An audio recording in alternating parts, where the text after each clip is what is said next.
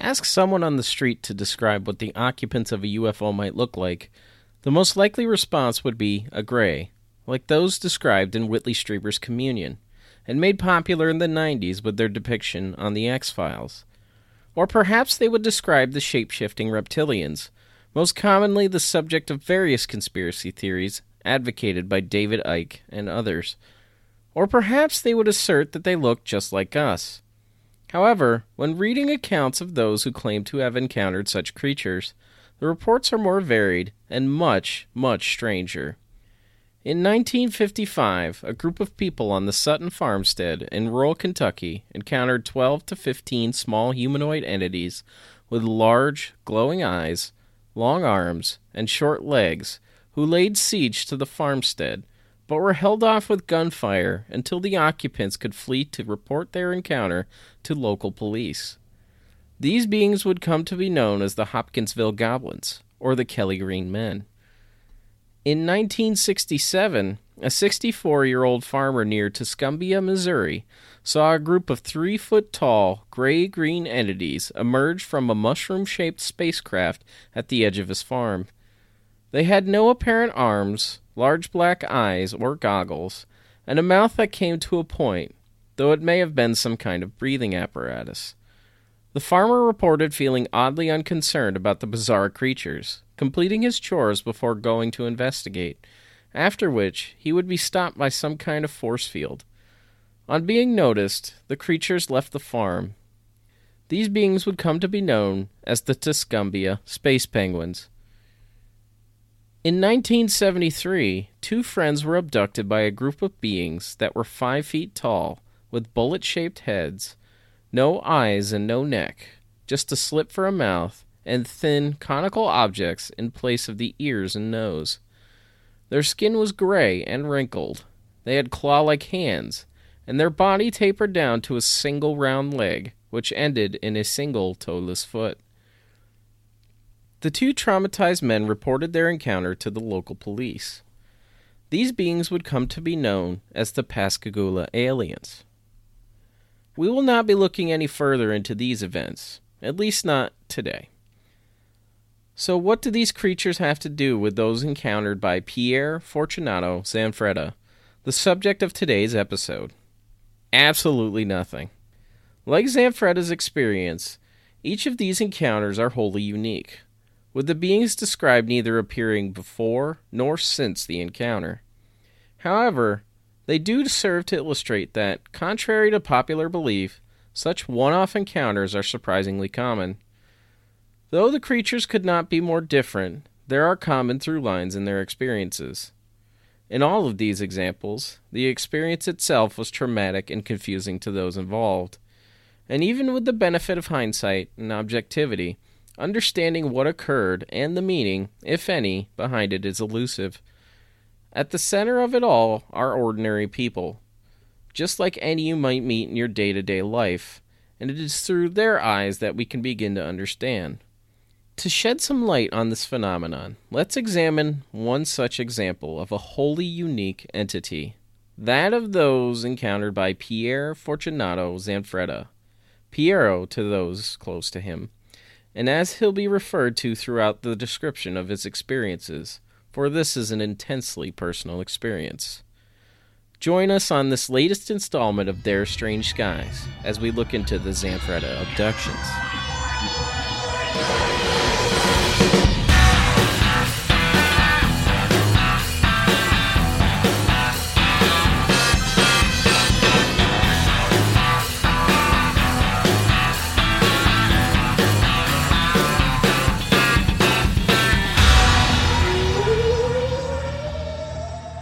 A quick note before we go further.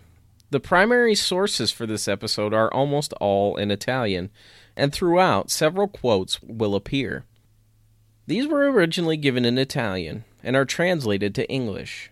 Care has been taken to ensure that the translations accurately relay the intent of the speaker, but different sources may give slightly different translations. There is also some confusion between sources regarding the specific days on which individual incidents occur. This appears to be because many of the incidents happen late at night and continued past midnight. so the dates cited in the sources varied between the date on which it began or on which it ended. In this telling, the date on which the incident starts will be used. That bit of housekeeping out of the way, and without any knowledge of what is to come, let's join Piero on routine patrol in the hills near Torriglia, Italy. It is December 6, 1978, and he is 26 years old, working as a private security guard. This is a coveted, respected, well-paying job that allows him to provide for his family and affords him some measure of prestige. He is on a routine patrol in the hills near Torriglia, Italy, approaching the currently empty villa of a client, Dr. Ettore Righi. It is then, without warning, that the engine, lights, and radio of the car cut out. As the car coasts to a stop by the side of the road, Piero notices 4 lights moving about the garden of Dr. Righi's villa. The car's malfunction forgotten, Piero exits the vehicle and draws his revolver and flashlight, though he leaves the flashlight off for now. He believes that he has spotted a gang of thieves, or at least trespassers, and means to ambush them. He silently creeps along a low rock wall in the darkness, moving in the direction of the lights, trying to stay out of sight. As he nears the lights, Piero crouches down low, preparing to jump out and confront the would-be burglars, when something touches his shoulder. He spins, revolver at the ready, but as he turns to look, he sees not a burglar, not even a human, but instead a strange being no less than 10 feet tall, with green, wrinkled skin and yellow eyes. Struck with fear, Piero drops his flashlight, only to quickly snatch it up and sprint off in the direction of his patrol car. Before he can make it to the relative safety of the car, a searing bright light appears behind him, and he feels a rush of heat. As he turns to look at the source of the light and heat, he can see that it is a triangular craft that is emitting a blinding light. The craft is flying low, and is so close that it obscures Piero's vision of the villa, yet it is making no more sound than a dull hiss. Piero continues to run, and just before he reaches the car, is hit with an enormous blast of hot air, which knocks him to the ground. He scrambles to stand, and manages to make it back to the car, where he grabs the radio and presses the button to transmit. In a state of panic, Piero begins telling Carlo Toccolino, the radio operator back at company headquarters, what he has seen. Piero rambles incoherently at times, but manages to convey to Carlo that he is in trouble and needs help. Before Toccolino can confirm the details, the radio in the car loses power, just as it had done as Piero approached the villa. What happens over the course of the next hour is unclear. At some point, Piero leaves the car and moves back toward the house. It is here, roughly an hour later, that 2 of his co-workers, Walter Lauria and Raimondo Massia, find him lying on the frozen ground immediately next to the house.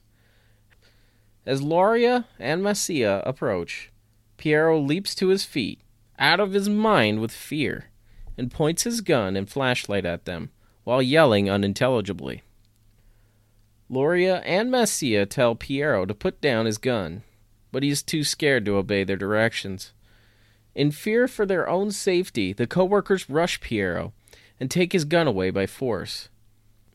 It is at this point that both Lauria and Massia notice that Piero and his clothing is hot to the touch, despite having been out in the chilly night air for more than an hour prior to their arrival. Lauria and Massia lead Piero back to the cars and take him back down into town.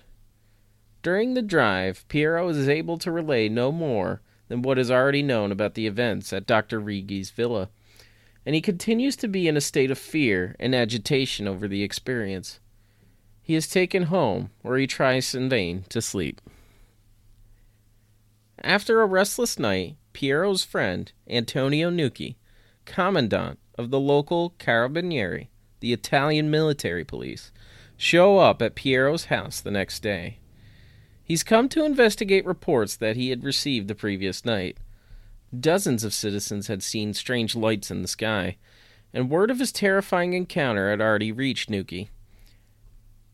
Understanding that something strange had occurred, and that Piero was both an eyewitness and known to be trustworthy, Nuki asked to hear what occurred at Dr. Righi's villa the night before. As Piero tells the story, he is clearly afraid. And when Nuki suggests returning to Dr. Righi's house to investigate, it takes some coaxing to get Piero to agree. With a sense of trepidation, they set out on the hour-long journey to Dr. Righi's villa. When they arrive, Piero is visibly nervous, but he walks Nuki through the events of the previous night. They walk back behind the villa, toward the spot Piero first saw the lights, and it is here that they see a most unusual sight. Set into the ground are two circular depressions, each roughly 9 feet across, in the shape of a horseshoe. They both remark that it would have taken a great weight to make such an impression, and there is nothing nearby that could have made those marks. Nuki and other officers from the Carabinieri perform a thorough search of the grounds and discover that one of the doors to the villa has been broken into, but nothing appears to be missing. Once the search is completed, Piero is taken home, where he tries to put the strange incident behind him. In the following days, he is hounded by members of the press from many papers. Most maintain a skeptical attitude toward Piero's claims, with some openly accusing him of concocting the whole story.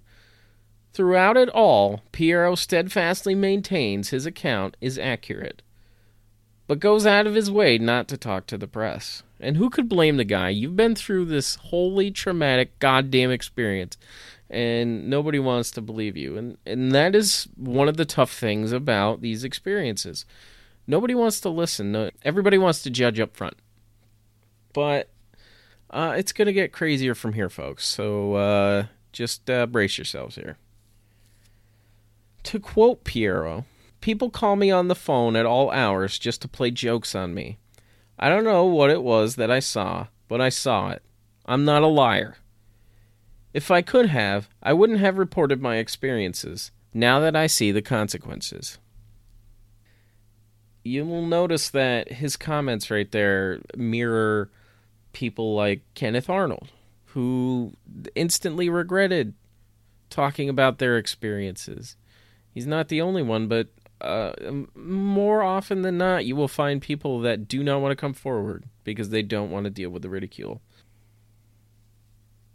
There is one journalist who believes Piero, Rino De Stefano, from the Il Corriere Mercantile, a daily paper based outside Genoa.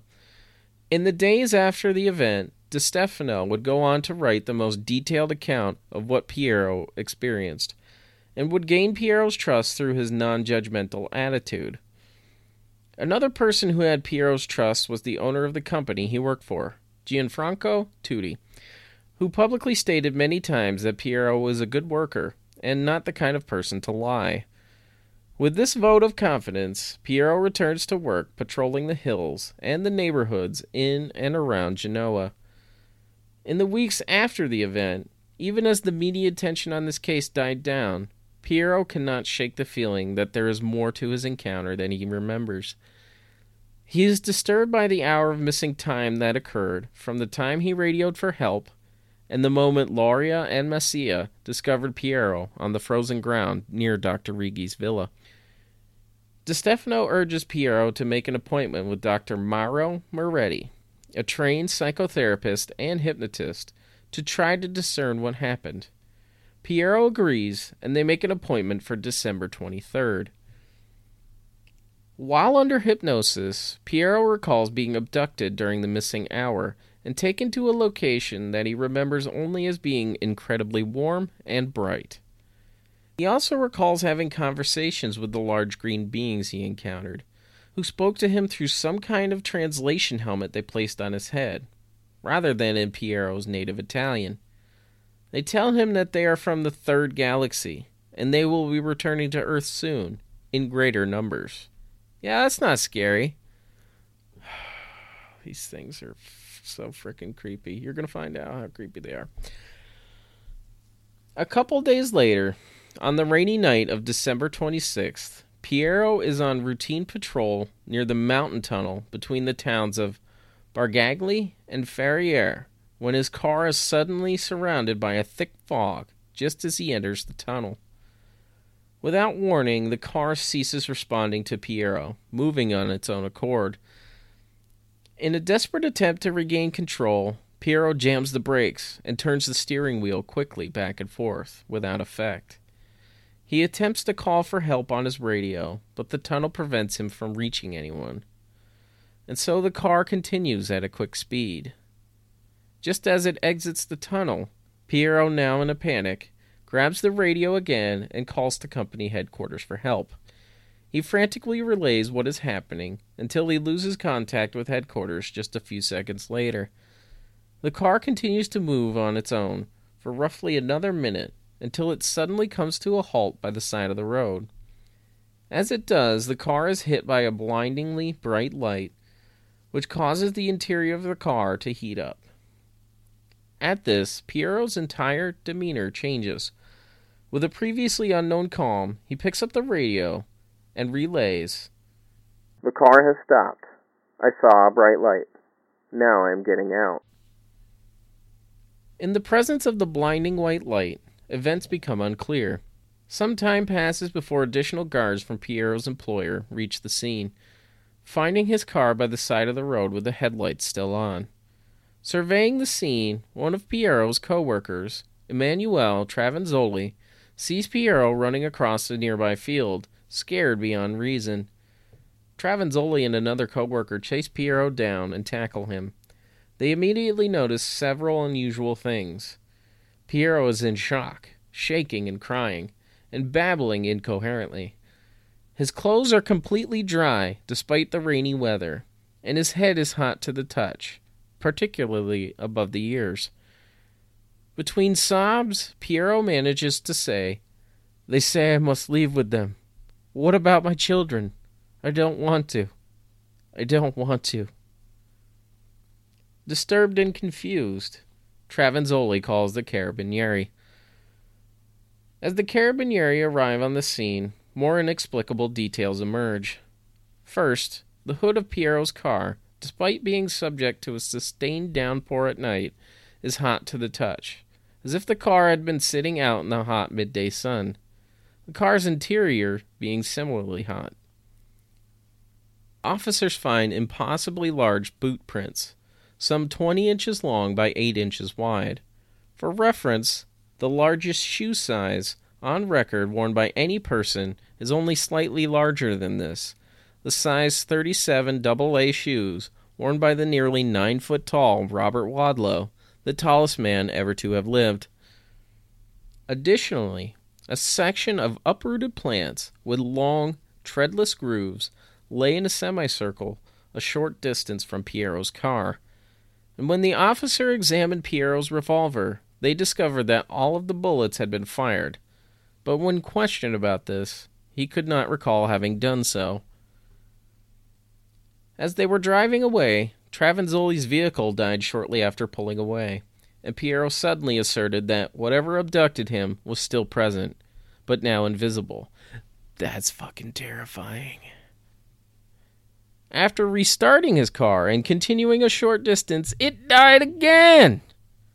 Damn aliens, man. What is it with the cars? Leave them alone? Leave them alone?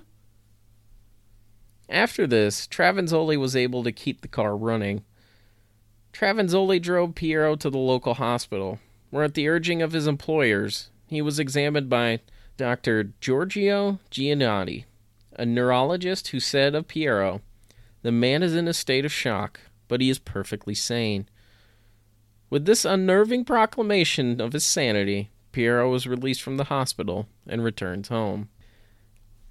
You gotta kind of give it up to this guy because he keeps going back to work every time, even though every experience happens to him at work. Zanfretta is kind of a badass. Mad props, dude. Mad props. On January 3rd, 1979, the Carabinieri, also having now investigated 2 separate inexplicable incidents involving Piero, wrote a short report titled report on the sighting of unidentified flying objects by Piero Zanfretta. It contained all the details up to that point, including the broken door at Dr. Righi's villa, and that several items were found to be missing, including 2 taxidermied birds. The report was then submitted to the local magistrate's court for a determination on how to proceed. It's unclear when the details emerged about Dr. Righi's 2 missing taxidermied birds, but the most likely scenario is that Dr. Righi reported them missing to the Carabinieri himself. It's never really clarified as to how that came to light, but eventually Zanfretta is going to recount this through hypnosis. As word of Piero's story spreads, he favored privacy, despite his rising celebrity. Though he did have supporters, such as his employers and the reporter Di Stefano, most assessed that Piero was either mentally ill or perpetrating some kind of a hoax. It is under this cloud of suspicion that Piero agrees to undergo a second round of hypnosis by Dr. Moretti, and in an attempt to prove his honesty, the session is televised live on January 7th, 1979. During the hypnosis, Piero talks in a low whisper, but is clearly audible. He describes what happened to him on the night of the 26th. He recalls medical tests being performed on him by large green creatures, but could not elaborate on the nature of the tests. He further remembers that, while the creatures appear to possess advanced technology, their knowledge seems to contain curious gaps. Piero recalls that the beings do not know how his gun functions, and in an attempt to determine how it works, one of the creatures discharged all of his ammo into some kind of odd material within the craft. Yeah, it's weird. Curiously, he did not hear the gun being fired, but he did see the creature actually firing it. When Piero compares the great height of the creatures to that of a giraffe, he is amazed to find that they don't know what a giraffe is. They're clueless aliens, man. Not the kind of cool aliens you want to be chilling with. They don't know nothing. They know nothing about Earth. The helmet he previously wore to translate for him causes extensive pain, and the environment on board their craft is both incredibly bright and very hot. Piero is clearly afraid as he remembers this, reliving the pain while under hypnosis, and repeatedly implores the creatures not to take him to their planet, but return him and leave him alone. Piero is returned to his car. He can feel the sensation of light and heat as the craft leaves. When asked to describe the craft by the hypnotist, Piero recounts a flat, triangular craft with a gray body. Piero then recalls the bright light that lifted him up into the craft, where he was placed into a large room full of switchboards, with 10 or more of the large green creatures all looking at him. The creatures communicated with him from a light that emanated from their mouth. The room he was in appeared to be larger than the craft could allow, kind of a TARDIS situation happening there. Which is something that keeps coming up over and over again. Hey, this craft looks small, but it's bigger on the inside.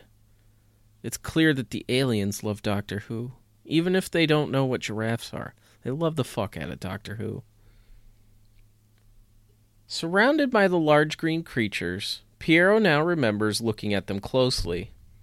They are more than 10 feet tall, with green skin, luminous yellow eyes shaped like triangles, and what appear to be red veins showing through their forehead. Sharp protrusions jut out on the side of their face, and their skin is wrinkly around the neck. They have some kind of mechanical device over their mouth. Their arms and legs are normal, though their fingers end in long nails with something circular on the ends. And regarding their feet, he only remembers that they're huge. Again, nobody remembers the feet, man. Nobody remembers the feet, ever. The hypnosis session ends with Piero remembering that the creatures come from far away, but that they do not want him to say where, and that they will return when he least expects it. Dr. Moretti seeing Piero's distress, and in trying to give him some peace, tells him to forget everything he has remembered during the hypnosis session, and to experience serenity and tranquility instead. It is in this state that Piero wakes up, remembering none of what he had just relayed. I'm going to include a link in the show notes to a video of this session. It's on DeStefano's YouTube page, and holy hell, it's wild. It's about an hour long, but definitely worth the watch, and it's got English subtitles on it. Though Piero intends this public display to put to rest any claims of its truthfulness, it instead has the opposite effect.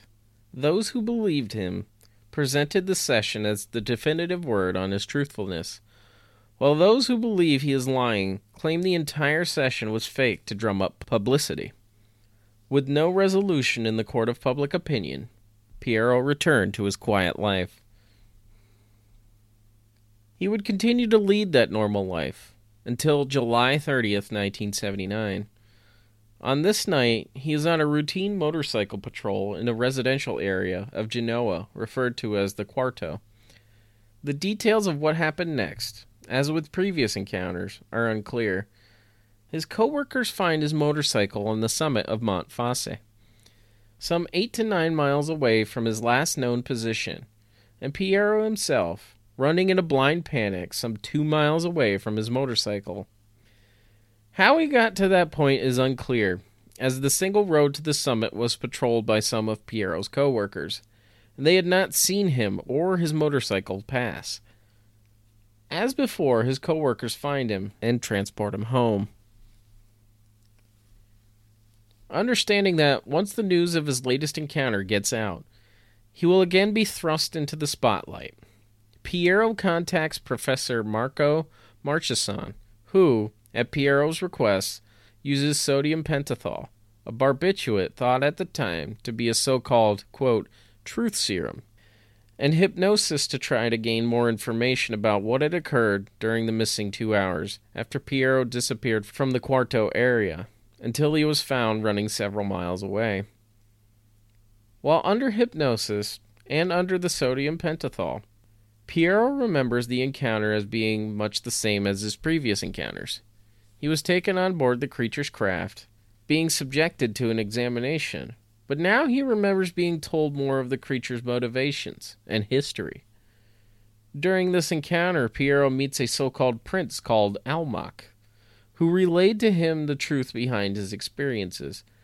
Almack identified his people, the large green creatures, as the Dargos, and said they had traveled 4,000 light years to Earth to study humanity and see how they are made, and to make friends. Dude, you're coming to Earth, you're 10 foot tall, and you're really freaky looking, and you require a translation helmet, and you want to make friends? I think you need to work on that first. I may be some lowly, petty human being, but you're scaring me. You're scaring me, dude. Piero remembers being told that the Dargos did this because, according to Almack, their home planet was destined to explode, and that the Dargos would then need a new planet on which to start over. They were planning to do so on Earth, where they would build a great dome city.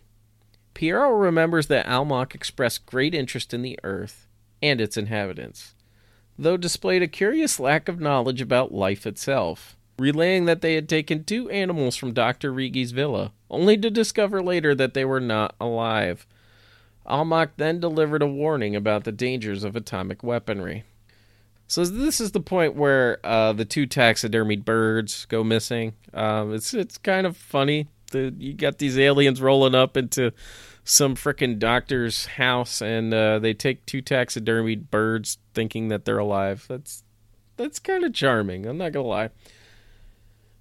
Despite the questionable combination of barbiturates and hypnosis, this account, along with Rino Di Stefano's reporting, would do much to convince a significant segment of the populace of the veracity of Piero's story. Over the next several months, Piero would undergo several psychiatric and physical examinations by a variety of doctors. All report that he is of sound mind and body. Meanwhile, Piero continues his work. He would go back to a normal life until the night of December 2nd, 1979. On this night, Piero is out on a routine patrol when he pulls into a self-service gas station near downtown Genoa. What happens next is unclear. Piero goes missing, and just like with previous events, his co-workers begin searching for him. While the search is underway, 2 cars containing 4 of his co-workers are in the hills outside Genoa. They see an object flying in the sky that had the appearance of a cloud. No sooner had they noticed it than 2 beams of light shot forth from the object, immediately disabling their cars in a manner that mirrors the way Piero's car was disabled in his first encounter. The 4 men exit their vehicles and try to get a better look at the mysterious object. Frightened by what they are seeing, one man draws his revolver and fires a couple shots at the object, which has no discernible effect. Don't shoot at the UFO, dude. You don't know what that damn thing's capable of. Don't engage like that. It's not cool. They continued to observe it until, after several minutes, the object moved out. Of view, after which the puzzled and frightened men resumed their search for Piero. As in previous encounters, Piero was eventually found and returned home. The next evening, December 3rd, Piero meets again with the hypnotist and psychotherapist, Dr. Moretti, who performs a hypnotic regression on him. In this state, Piero remembers being at the service station when he hears a voice calling to him from the shadows, beckoning him to come near. Piero explains that he experienced a psychological compulsion to obey, and so he walked toward the voice. As he walks into the shadows, he sees the man behind the voice. Piero describes him as a human, though strange, with a bald, egg-shaped head, a checkered outer shirt or coat, and an inner metal garment of some kind. Piero was led back to his car, which was then struck by a bright light and levitated up into a cloud-like object, which then entered into a huge spacecraft. Piero remembers the spacecraft being so large that he describes the interior as being like a busy city, and he remembers seeing the whole Earth out a window. Piero was given a tour of the spacecraft by the egg-headed man, who explains to Piero that he is to serve as an intermediary between Piero and the Dargos. On the tour, Piero sees several large cylinders containing other strange creatures, such as a bipedal frog, a large bird, and a primitive-looking human, all of whom were immersed in a strange blue liquid. While being shown around, Piero remembers hearing gunshots, and despite being able to see Earth from out the window, the egg-headed man acknowledges the shots to be from one of Piero's co-workers, shooting at the craft they are in. Again, your friend's up in the craft. Don't shoot at it. What if you brought that shit down? What if this is like some Men in Black fucking situation? You got that big-ass gun, you bringing them down. You could kill your coworker. That's not cool. Don't shoot the UFO either. Don't lick the UFO. Don't shoot the UFO. This discrepancy between Piero's seeming location and the source of the gunshots cannot be reconciled, and Piero does not comment further on it.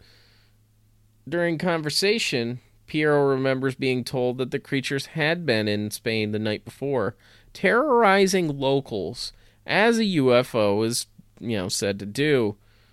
Why they were chasing around locals in Spain is left unexplained. Why would they explain it? These motherfuckers just rolling up on people. That's not cool. Quit terrorizing people. After the tour, he is taken by the egg-headed man to see Almac, who gives Piero a crystal globe, inside of which is a golden pyramid. The sphere showed him visions of the Dargos' daily lives and their culture. Almac explained that the device is to educate humans in the way of the Dargos. He was given instructions to give it to a university professor whose name Piero could not clearly recall. After some exploration by Dr. Moretti, Piero remembered that he was to give the globe to our UFO dad, Dr. J. Allen Hynek. That's right.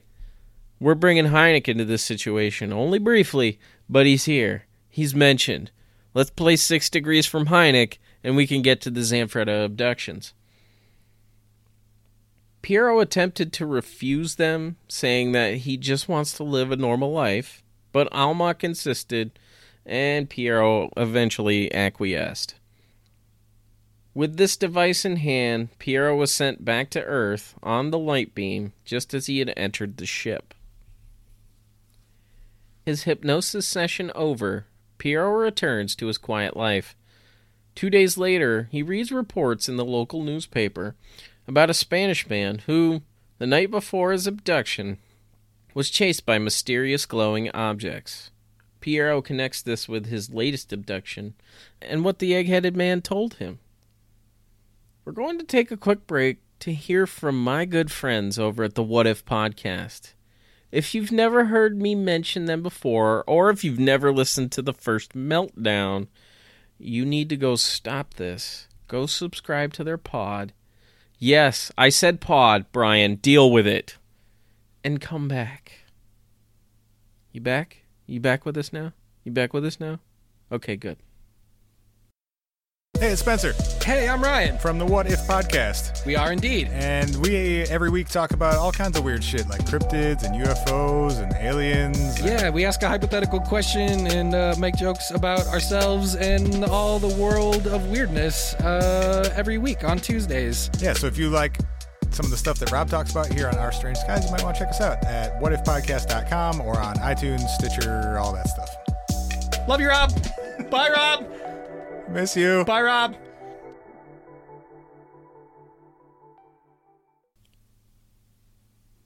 As these events are published in the media across the Mediterranean, the report from the Carabinieri submitted to the local magistrate's office bounces around between various parts of the Italian justice system before being returned to the local Carabinieri with a terse declaration: no crime committed. And with that, the Carabinieri would close their investigation. Piero's life is turned upside down again on the night of February 14th, 1980, when he is sitting at home. To quote Bill Murray from Ghostbusters 2, Valentine's Day. Bummer. Piero inexplicably feels compelled to get in his car and drive around. During this time, he is able to maintain radio contact with headquarters, and his co-workers, along with local journalist Rino Di Stefano, begin an immediate search for him. They locate Piero a short time later, in the hills surrounding Genoa, a good distance from his house, suffering from hypothermia and in a state of shock. Piero is able to recall nothing of the events of the night after leaving his house. While searching the area, Piero's co-workers speak with a local villager who tells them that just minutes before they arrived, he saw a large, round, luminous object fly away from the location where Piero was found. The searchers fail to find tire tracks in the soft ground, indicating that Piero's car could not have been driven to its present location, and that the car is quite hot, as observed in previous encounters. They take Piero home. Dude ain't crazy, but take him home every time. I feel so bad for this guy. He's going through freaking hell, and he doesn't understand why he's the dude being picked to give J. Allen Hynek some crystal ball or some shit. I feel for him. I really do. The next day, Piero meets with Dr. Moretti and undergoes another hypnotic regression. During this session, Dr. Moretti finds Piero to be uncooperative, unlike his previous sessions where Piero required little prompting. With effort, though, Dr. Moretti is able to get Piero to remember some details. A short time after leaving his house, Piero saw the egg-headed man standing by the side of the road. He remembers feeling compelled to pull over, after which the egg-headed man gets into the car. After driving for a short time, the car was hit with a beam of bright light, and after which he could no longer control the vehicle as it came to a stop by the side of the road. His contact with the entities was cut short by the rescue team's arrival. What the villagers saw was their craft departing, but before Dr. Moretti could inquire further about the actual events on board, Piero begins to talk in an unknown, guttural-sounding language that Dr. Moretti did not recognize. At this point, Dr. Moretti just loses all control. Piero is taken over and he's attempting to contact these creatures with his brain. And he speaks in a low, growling voice. And this quote is one of my all-time favorites. Question with negative answer. Tixel, you can't work out anything in a case like this. To believe or not to believe doesn't mean anything. Each thing in its own time.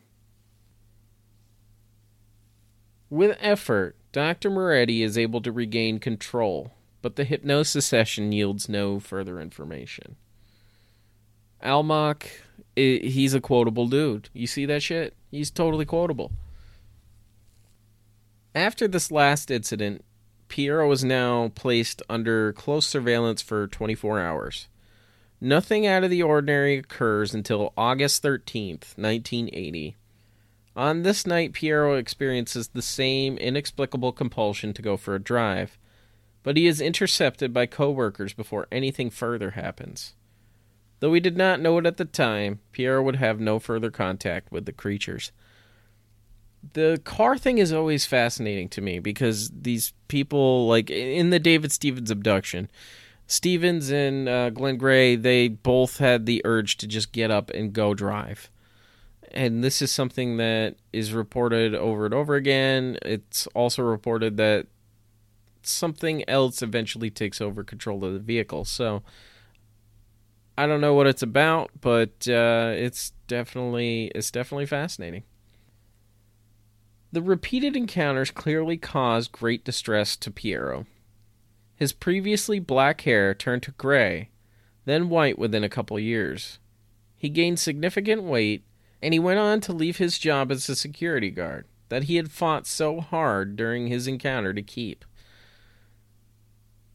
These incidents would affect more than just Piero, though. One of the guards who witnessed a mysterious craft on December 2nd would go on to commit suicide due to the stress of seeing the object. Piero is interviewed numerous times over the years by many different people about his encounters, and undergoes hypnotic regression again and again to try to uncover more details about them. These sessions yield little new information. One of the most common questions the hypnotists ask him concerns the ultimate disposition of the globe that Piero received and its true purpose. Even under hypnosis, Piero is uncharacteristically vague and evasive about it. He mostly ignores the question. When interviewers ask, he claims to have destroyed it, to have hidden it in the hills around Genoa, or that it had been reclaimed by the entities that gave it to him. Nobody really knows what happened to it, and it's kind of one of those things that is a strike against him a little bit. Multiple hypnotists remarked that it was as if he had a mental block around anything to do with the object, and state that it's as if an outside force is preventing Piero from answering. Yeah, that seems interesting to say. Okay. As to its purpose, Piero says varyingly that it was a kind of television that displayed the entity's culture, that it was a training device for their eventual arrival, and it was a beacon that, when activated at the appropriate time, would facilitate the landing of the entity's craft. In 1984, the encounters seemingly over, journalist Rino Di Stefano would write and publish the Zanfretta case, the definitive account of the strange encounters and the primary source for the information presented here. It's a killer book. Like, the cover of the book is the footprint, like the really giant footprints. And if you listened to me on Astonishing Legends recently, the beings on Ripperston Farm also had giant footprints. They were also, like, they weren't as tall as these beings, but They were about 8 feet tall. So, tall beings and big feet. So, let's get into the theories here. To start, let's examine the skeptical case for the Zanfretta encounters. In particular, the idea that this is all a hoax that Zanfretta and possibly others are intentionally perpetrating. This accusation was leveled at Zanfretta as soon as reports of this encounter began circulating. And I think that's just kind of the default for a lot of people.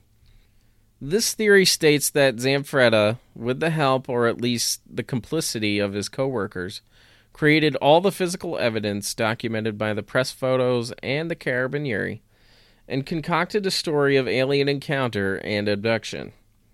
The motives for this are varied, with suggestions that Zanfretta could later either write a book or sell his story to a local paper. This, by all accounts, never came to pass, and though journalist Rino Di Stefano would write a book a few years after the encounter ceased, there is no evidence that Zanfretta or any of his co-workers profited in any way from it. Another angle sees Zanfretta seeking notoriety, though this is at odds with his reluctance to talk to journalists. Zanfretta, even according to skeptical journalists, did not care for the publicity, and the idea that he was seeking fame, notoriety, or attention is at odds with his actions. For Zanfretta to hoax this requires the complicity of his co-workers and the doctors who examined him, or at least their credulity, none of whom ever asserted, in the years since the incident, that Zanfretta was being anything less than genuine. The idea that this was an intentional hoax can clearly be put aside permanently. At a minimum, Zanfretta clearly believes what he is saying, as do those that gave their own corroborating reports. However, just because Zanfretta believes what he is saying does not make his statements 100% true or anything. With a skeptical eye, we can, at most, say that Zanfretta had 4 separate incidents where he disappeared for a time, only to be found later in a state of clear distress. Medical doctors who examined him immediately after the incidents would note the psychological signs of extreme stress, and psychiatric professionals would note he exhibited no sign of mental illness or deception regarding his recollections of the events. I find it interesting that they never asked him to take a polygraph test, and I'm kind of glad because fuck polygraph tests. They don't help in anything. And at this point, you can't even admit them into courts. So what the fuck good are they for? They're not. So good on them for not having to do that. Which brings up one of the primary skeptical arguments for this case, the reliance on memories recovered via hypnotic regression, in particular the memories recovered of the later incidents. It is not necessary to attribute malice or even intent to assert that the hypnosis sessions caused Zanfretta to create false memories of the incidents, as they all operated on the assumption that something did, in fact, occur. In particular, the use of barbiturates in conjunction with hypnosis calls into question the entire methodology used by the various psychiatric professionals who would work with Zanfretta. This brings to mind another more well-known case that also includes hypnosis, that of Betty and Barney Hill. In that case, as with Zanfretta, much information about what possibly occurred was recovered by hypnosis. However, regardless of the value of any information learned during hypnosis, in both cases, hypnosis was employed because each had an experience that they could not explain or remember. Like the Hills, that Zanfretta experienced an initial traumatic event is undeniable, though exactly what occurred is an open question.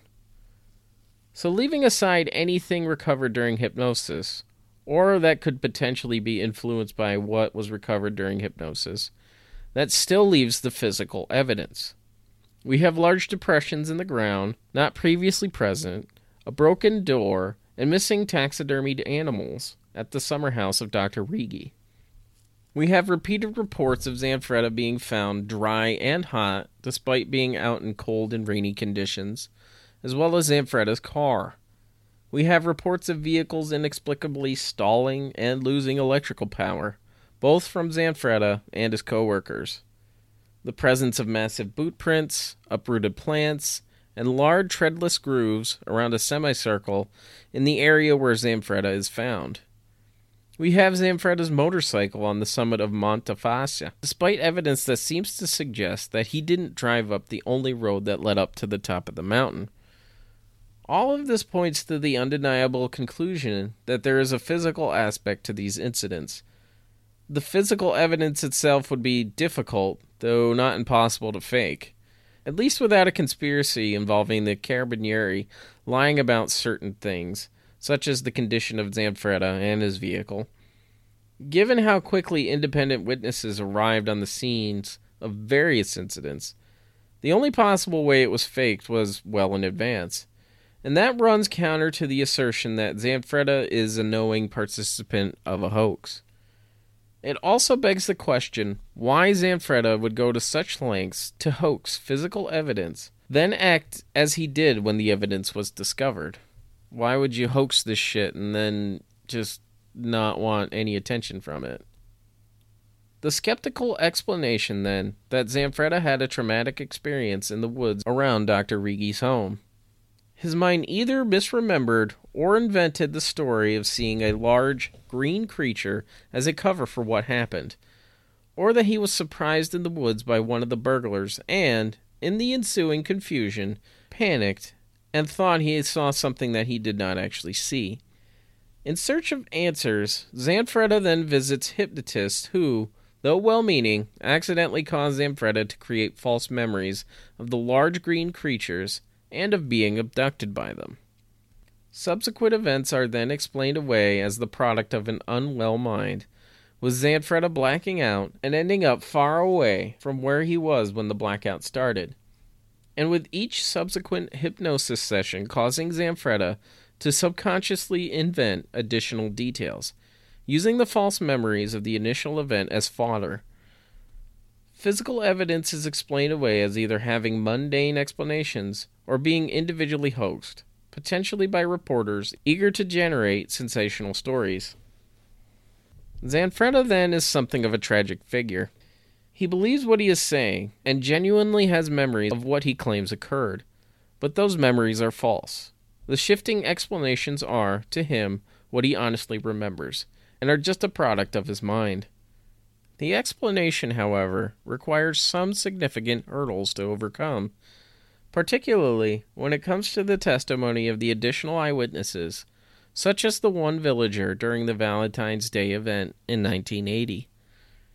With this, let's examine the non-skeptical case, which has two primary directions, the cryptid hypothesis and the experiencer hypothesis. In the cryptid explanation, as the name implies, the creatures that Zanfretta encountered on the night of December 6, 1978, were some manner of unknown animal. Prior to undergoing hypnotic regression, Zanfretta reported just a brief, terrifying encounter when one approached him as he crept through the woods towards Dr. Righi's summer house.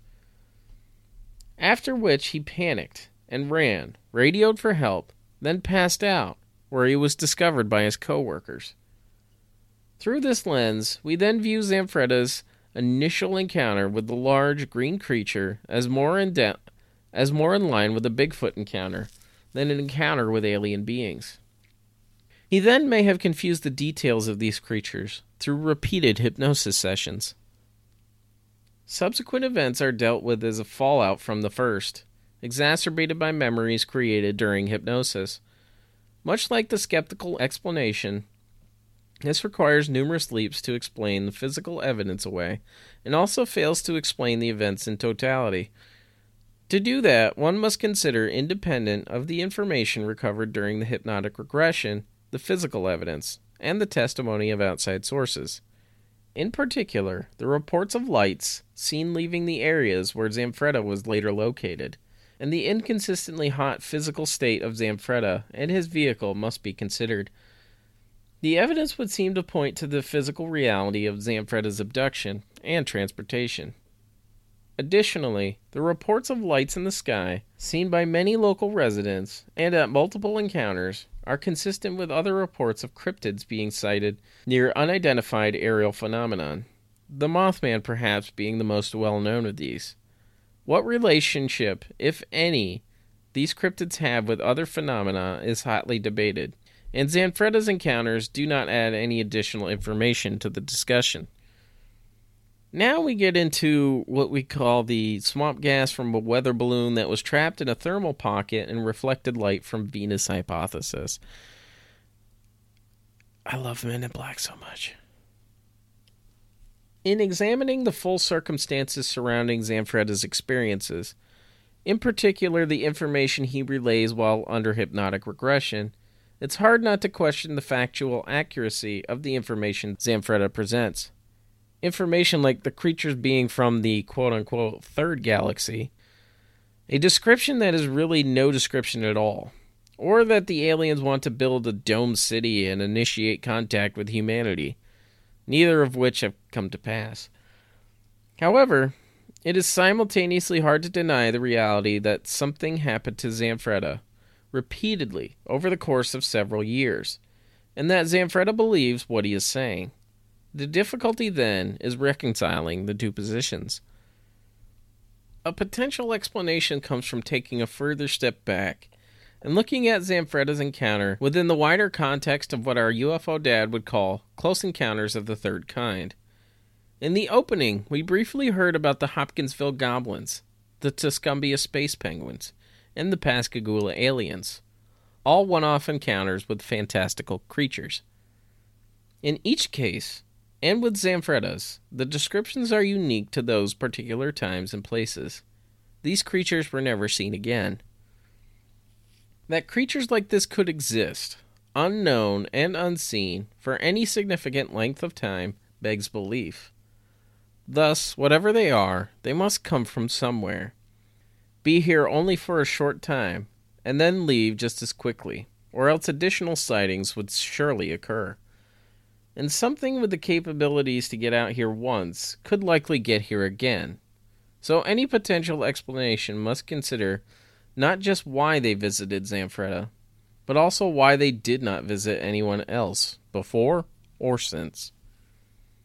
A solution can be found by looking at, of all things, Zanfretta's hypnotic regressions, and those of others such as Betty and Barney Hill. And I swear to God, if you have not listened to Barney Hill's hypnotic regression, holy shit, it is terrifying.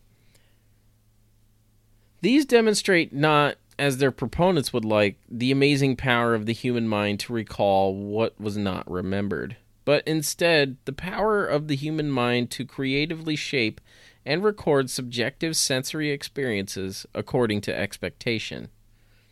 Zanfretta's recollections contain tantalizing hints that what he was experiencing did not necessarily conform to objective reality. That the craft he was taken into was larger on the inside than on the outside, and that he could hear his coworkers shooting at the craft, despite being able to see Earth from a porthole, are just two examples. But this is not entirely a perceptual phenomenon. Zanfretta and his car were both observed to be incongruously hot by independent observers on multiple occasions, something that would be nearly impossible to fake given the time frames involved. Also, the lights seen by independent observers and the physical impressions in the ground would additionally seem to point to there being at least some physical aspects to the encounters.